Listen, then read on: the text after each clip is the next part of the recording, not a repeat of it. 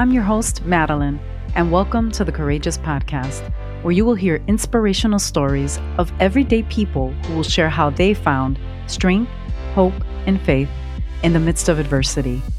Let's get ready to be inspired.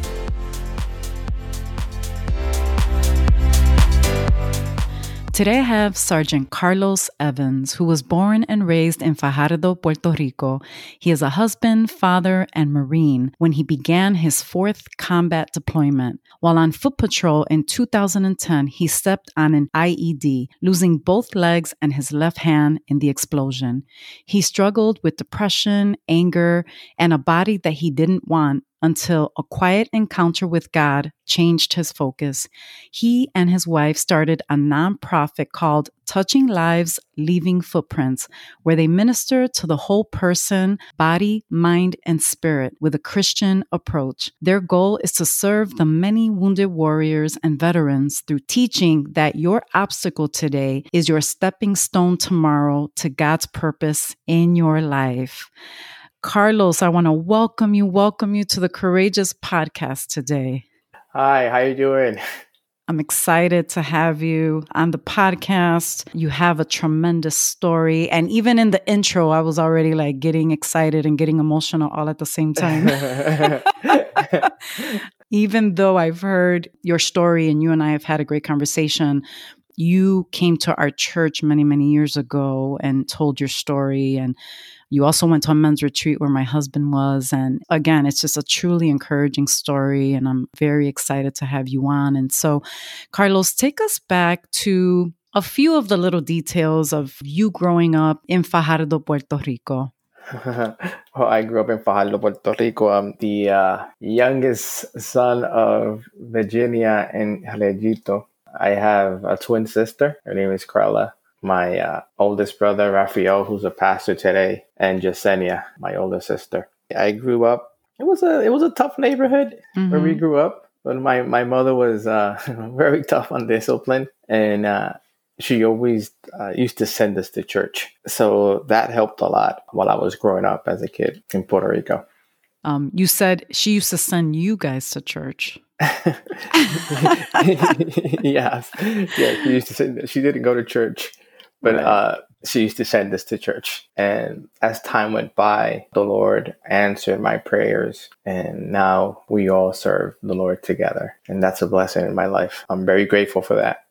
Thank God for answered prayers. You know, we pray for certain things for such a long time. And when they come to pass, it's such a blessing in our lives. And so for you, your walk with God started when you were 14. And you had said that you had an encounter with God. Tell me a little bit about that and how that impacted your life. I remember a friend of mine who's a pastor today invited me to a youth service. And I went to the service and I felt kind of empty. I was surrounded by many people, but I felt that something was missing in my life. And I remember when the pastor did the calling, to accept Jesus as your savior. I grew up in the church, but I didn't have an experience with the Lord. And I remember that day I opened my heart to the Lord and I said, Lord, do whatever you want with me. And I surrendered my life to him. And since that day, my life changed completely, everything. And so obviously having God in your life was instrumental in giving you that support and that foundation that you needed growing up. But then you said that for some reason you had a passion for the military and you thought about being a chaplain. Why a chaplain? I had a family that were in the military. I lived very close to a military base. And that was something that I always wanted to do. Why a chaplain? Because I found that I could do ministry and serve my country at the same time. And I felt that it was a calling in my life. So I remember I was in Bible college at the time and I was a youth pastor as well. And while I was in Bible college, I was getting ready. So as soon as I finished, I had to do my master's in divinity to become a chaplain. And, that's why I wanted to go in as a chaplain, because I saw that I could do ministry in the military. Yeah. I mean, when you said that, being able to serve your country and serve in ministry at the same time, I mean, that's pretty powerful and a great opportunity to minister to soldiers, that are probably struggling and missing their families. And then later in life, we were all impacted by 9/11. And when you experienced 9/11 for yourself, you said that something changed in you and led you down a different path. Tell us about that. I think everybody knows where they were or what they were doing, when 9/11 happened. I remember, they just seeing everything the way it was going on. And I remember watching the news and the media, after that, Marines and being deployed, and just looking at the need. I felt deeply called that I had to be there. And I remember that I was in Bible college and I told my family, I'm going to join the Marine Corps. I'm going to join the military. That's great. And you said that they gave you a nickname in boot camp. Yeah. I remember when I got to boot camp, they said, "Oh, we're going to give you a nickname." And they called me Pastor. And, I was like, oh my God, the Lord, it doesn't matter where you are. It doesn't matter where you go. The Lord is always going to do something to let you know that He's there and that calling in your life is active. That's right. And I can imagine, when you and I were talking, how hard was it to be a Christian in the military? Oh, especially in the beginning, it was very hard because it was an experience. Everything was new to me. I was away from home. I was away from my family. But I remember while I was in boot camp that my brother, he wrote me a letter. I keep that letter till this day. In that letter, my brother's telling me, "Carlito, I know that whatever you put your mind to, you accomplish it. And I know you're going to accomplish becoming a Marine. But I want you to understand that when you wear that uniform, it is you who gives value to that uniform because of God's calling in your life." We'll never forget that. Hallelujah. And as time went by, I went through difficult times, but I always remembered, that God's calling in my life. And He always put people in my path, pastors, chaplains, church, people that helped me in my most difficult times.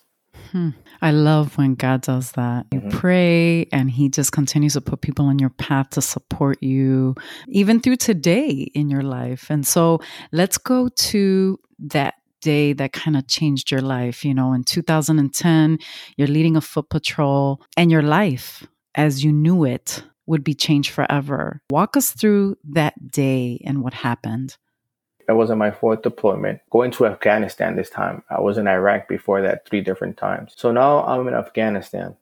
May 17, 2010, I was leading a mission and I had with me about 19 Marines, and we found some explosions and we were getting ready to go back. And before we left, I remember I was looking at where my Marines were. And when I saw them, I started walking forward and I walked about 8 steps.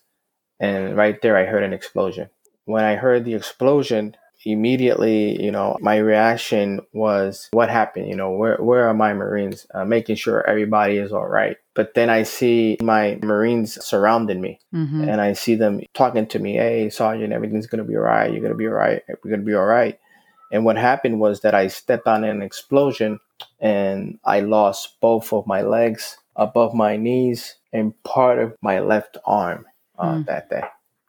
And so you told me that you didn't even feel anything that day. You thought maybe something happened to somebody else because it was so severe. You didn't even know that it was you. No, at the time, my body was in shock. So when I heard the explosion, my body went to shock immediately. So I didn't feel any pain at that moment. But as my Marines were taking care of me, I had 9 tourniquets in my body to stop the bleeding. I remember my medic, he put his thumb on my femur artery in my left limb to stop the bleeding. And that's when I started feeling a lot of pain. The most important thing, and I think the experience that I always remember, is that one of my Marines, his name is Jesse, he grabs my face, grabs my head with both of his hands, and he stares at me. All of this in middle of combat, middle of this crisis, because I was yelling, let me die, because of the pain that I was feeling right there. And he was asking me, "What's your wife's name?" And I told him, "Rosemary." "What are your daughter's name?" I tell him, "Nairobi, Genesis." And he tells me, "You're not going to die today. You're going to go home. You're going to go home. You're going to go home." So he was speaking life in the middle of my crisis. Wow. And I remember that after that, I was about 7 days in an induced coma. And I woke up in a hospital bed in Walter Reed, Washington, D.C. My husband made a comment to me a couple of weeks ago when we were talking about your story. And I love that you shared that about what Jesse said to you, because he said that you had always taught your men that you never leave your brother behind. But that day you had told them, just leave me, right? Just leave me. He take the didn't pain. listen. I love that you taught them that and he spoke life into you. And because of that, you continue to fight. And you said to me, I mean, my men saved me Yes, and they they did. saved my life that Yes, day. they did. Yeah. And that's so powerful for people to hear. And so you wake up at Walter Reed. What was that like? When I woke up, I didn't know what exactly happened to me. I knew I was in the hospital and I knew that something bad happened, but I didn't know. So right there, I see my family and I see my wife, Rosemary. When I see her, I ask her what happened. And she tells me that I lost both my legs and my left hand. Imagine you in front of your spouse, Mm-hmm. looking at your spouse in a hospital bed, missing his legs and his left hand. And when she shared this with me, I couldn't believe it. I was like, no, I feel my legs. I feel my hand. Mm-hmm. And she kept telling me, what happened. And then my family was there. At that time, I was grateful to be alive and able to see my wife. And I remember the words of my buddy, Jesse, you're not going to die today. But at the same time, I thought that I wasn't going to be able to be the person that I wanted to be. I wasn't going to be able to be the husband that I promised my wife I was going to be. I wasn't going to be able to be the father that I promised my daughters I was going to be. I was never going to fulfill, God's purpose in my life because Right. here I am in a hospital bed without missing my legs and my left hand. I felt very broken at that time. That's got to be terrifying to see your life changed literally in an instant. And you said the first 2 years after this happened to you were the hardest, and that your wife obviously really stuck by you, but that there was a time when you said to her, I think you should leave me because I'm not going to be able to be that man that I want to be for you. But she said something that was really life changing and really transformed how you saw yourself. Can you share that with us? Oh, yes. Those first 2 years, it was very hard because I didn't want the person who I saw in the mirror. Mm-hmm. I didn't accept, myself. I didn't love myself. So I was very depressed. I was taking a lot of medication. I couldn't sleep. I was very angry because I couldn't understand, why God let this happen to me. So at that time, I remember one day I was in our apartment in DC. I was suicidal. I'm like, I can't do this anymore. This is not fair. I had my family, but I just thought that it wasn't even fair for them Right. as well. I go to my wife. I'm hopping in the floor. I'm crawling, dragging myself on the floor. And I tell her, you know what? I want to talk to you. And I remember she's staring at me and she takes a knee and she's at the same level that I am. And I tell her, this is not what I promised you. This is not fair to you. Why don't you continue with your life and I'll stay here, in DC, in the hospital. Because we lived 2 years in the hospital. Mm-hmm. And it was very common. A lot of couples, some spouses that would just write a letter and leave it there and leave their husbands there. That happened. It was very common. And I remember that day I told my wife, I told Rosemary, why don't you continue with your life and I'll just stay here. And I remember she's staring at me and she tells me, I love you. How can you say this to me? I love you. I love you for who you are. And I was like, nah, you can't love me because, look at all the wounds in my body. And Rosemary, my wife, she's a nurse as well. Mm-hmm. And she tells me, you know what? When a patient goes inside a hospital room with open wounds, the first thing that happens is, the doctor sees him, he cleans his wounds. And then after they close that wound, they go back home and that wound becomes a scar. And that wound is the evidence of what that person went through. That wound becomes the evidence, of a miracle. And she tells me, when I see you, I don't see your wounds.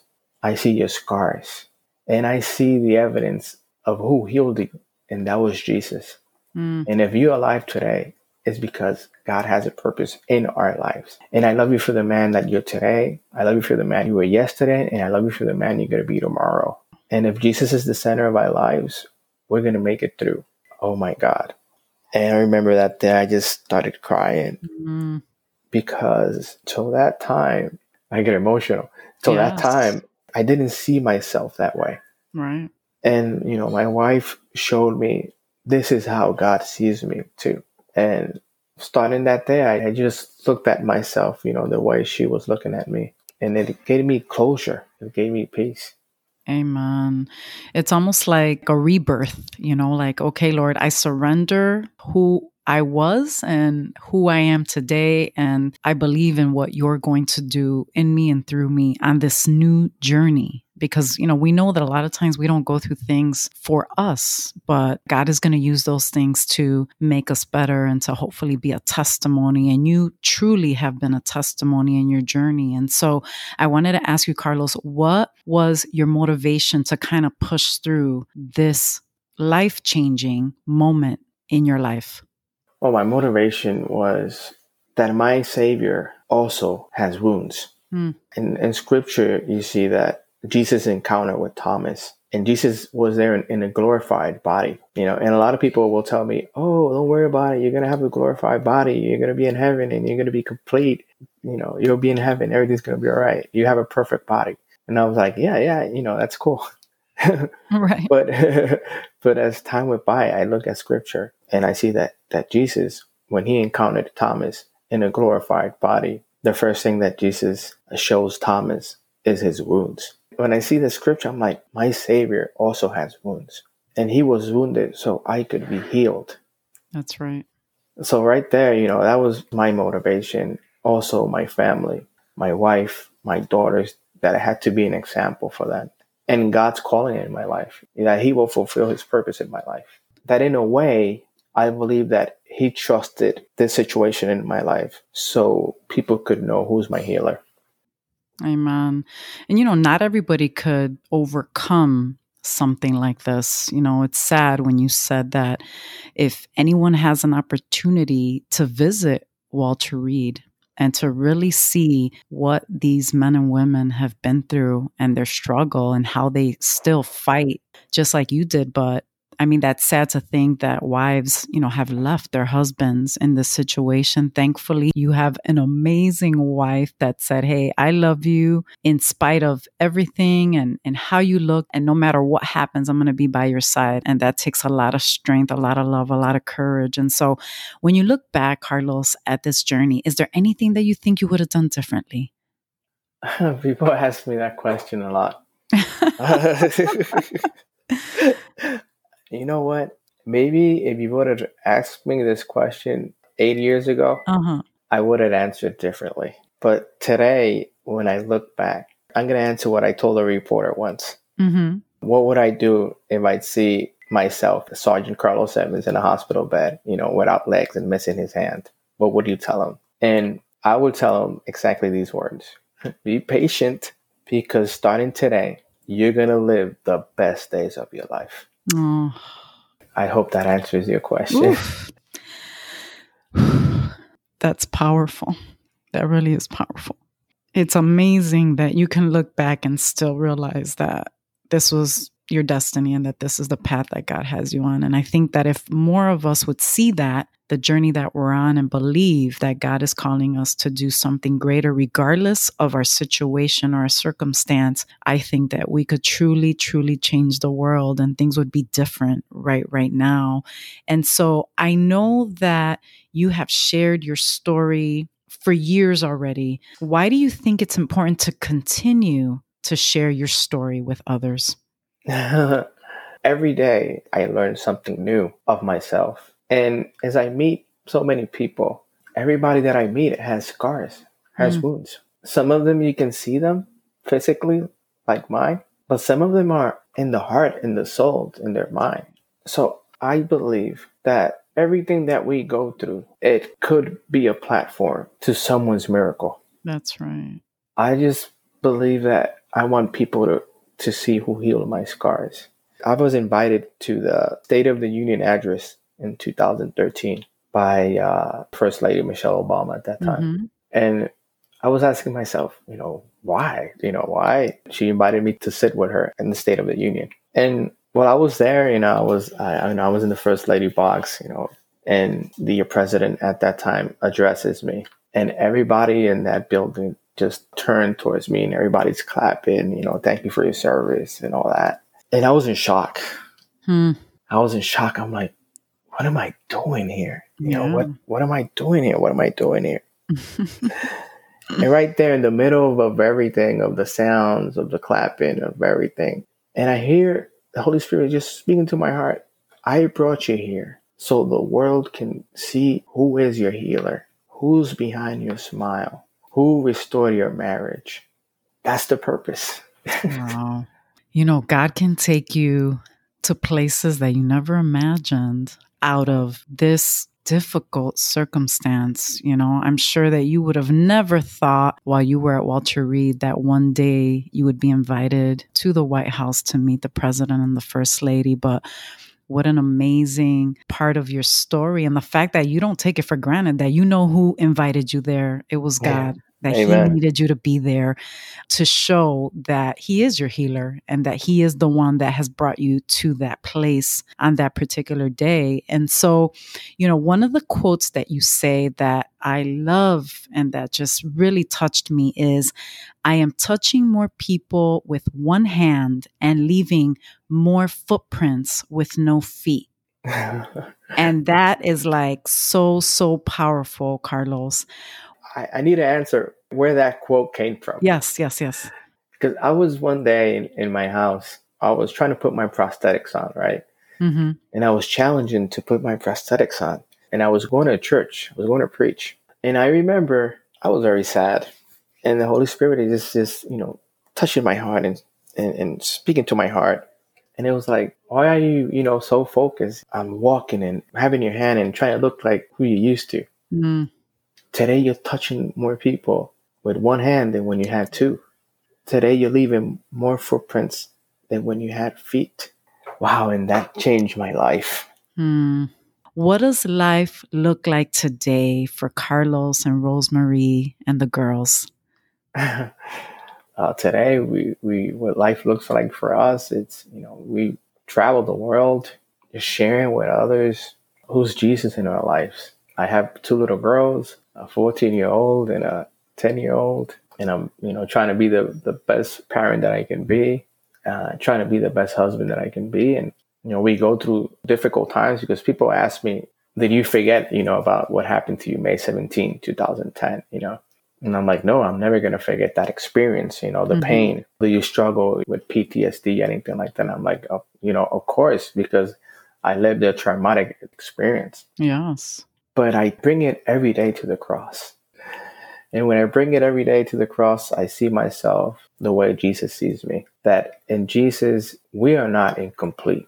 We are complete because He fulfills everything in our lives. So I love it.